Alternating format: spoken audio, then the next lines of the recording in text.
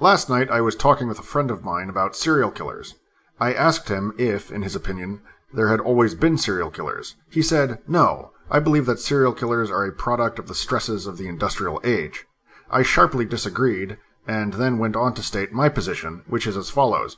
Serial killerdom obviously represents a very specific genetic deviation.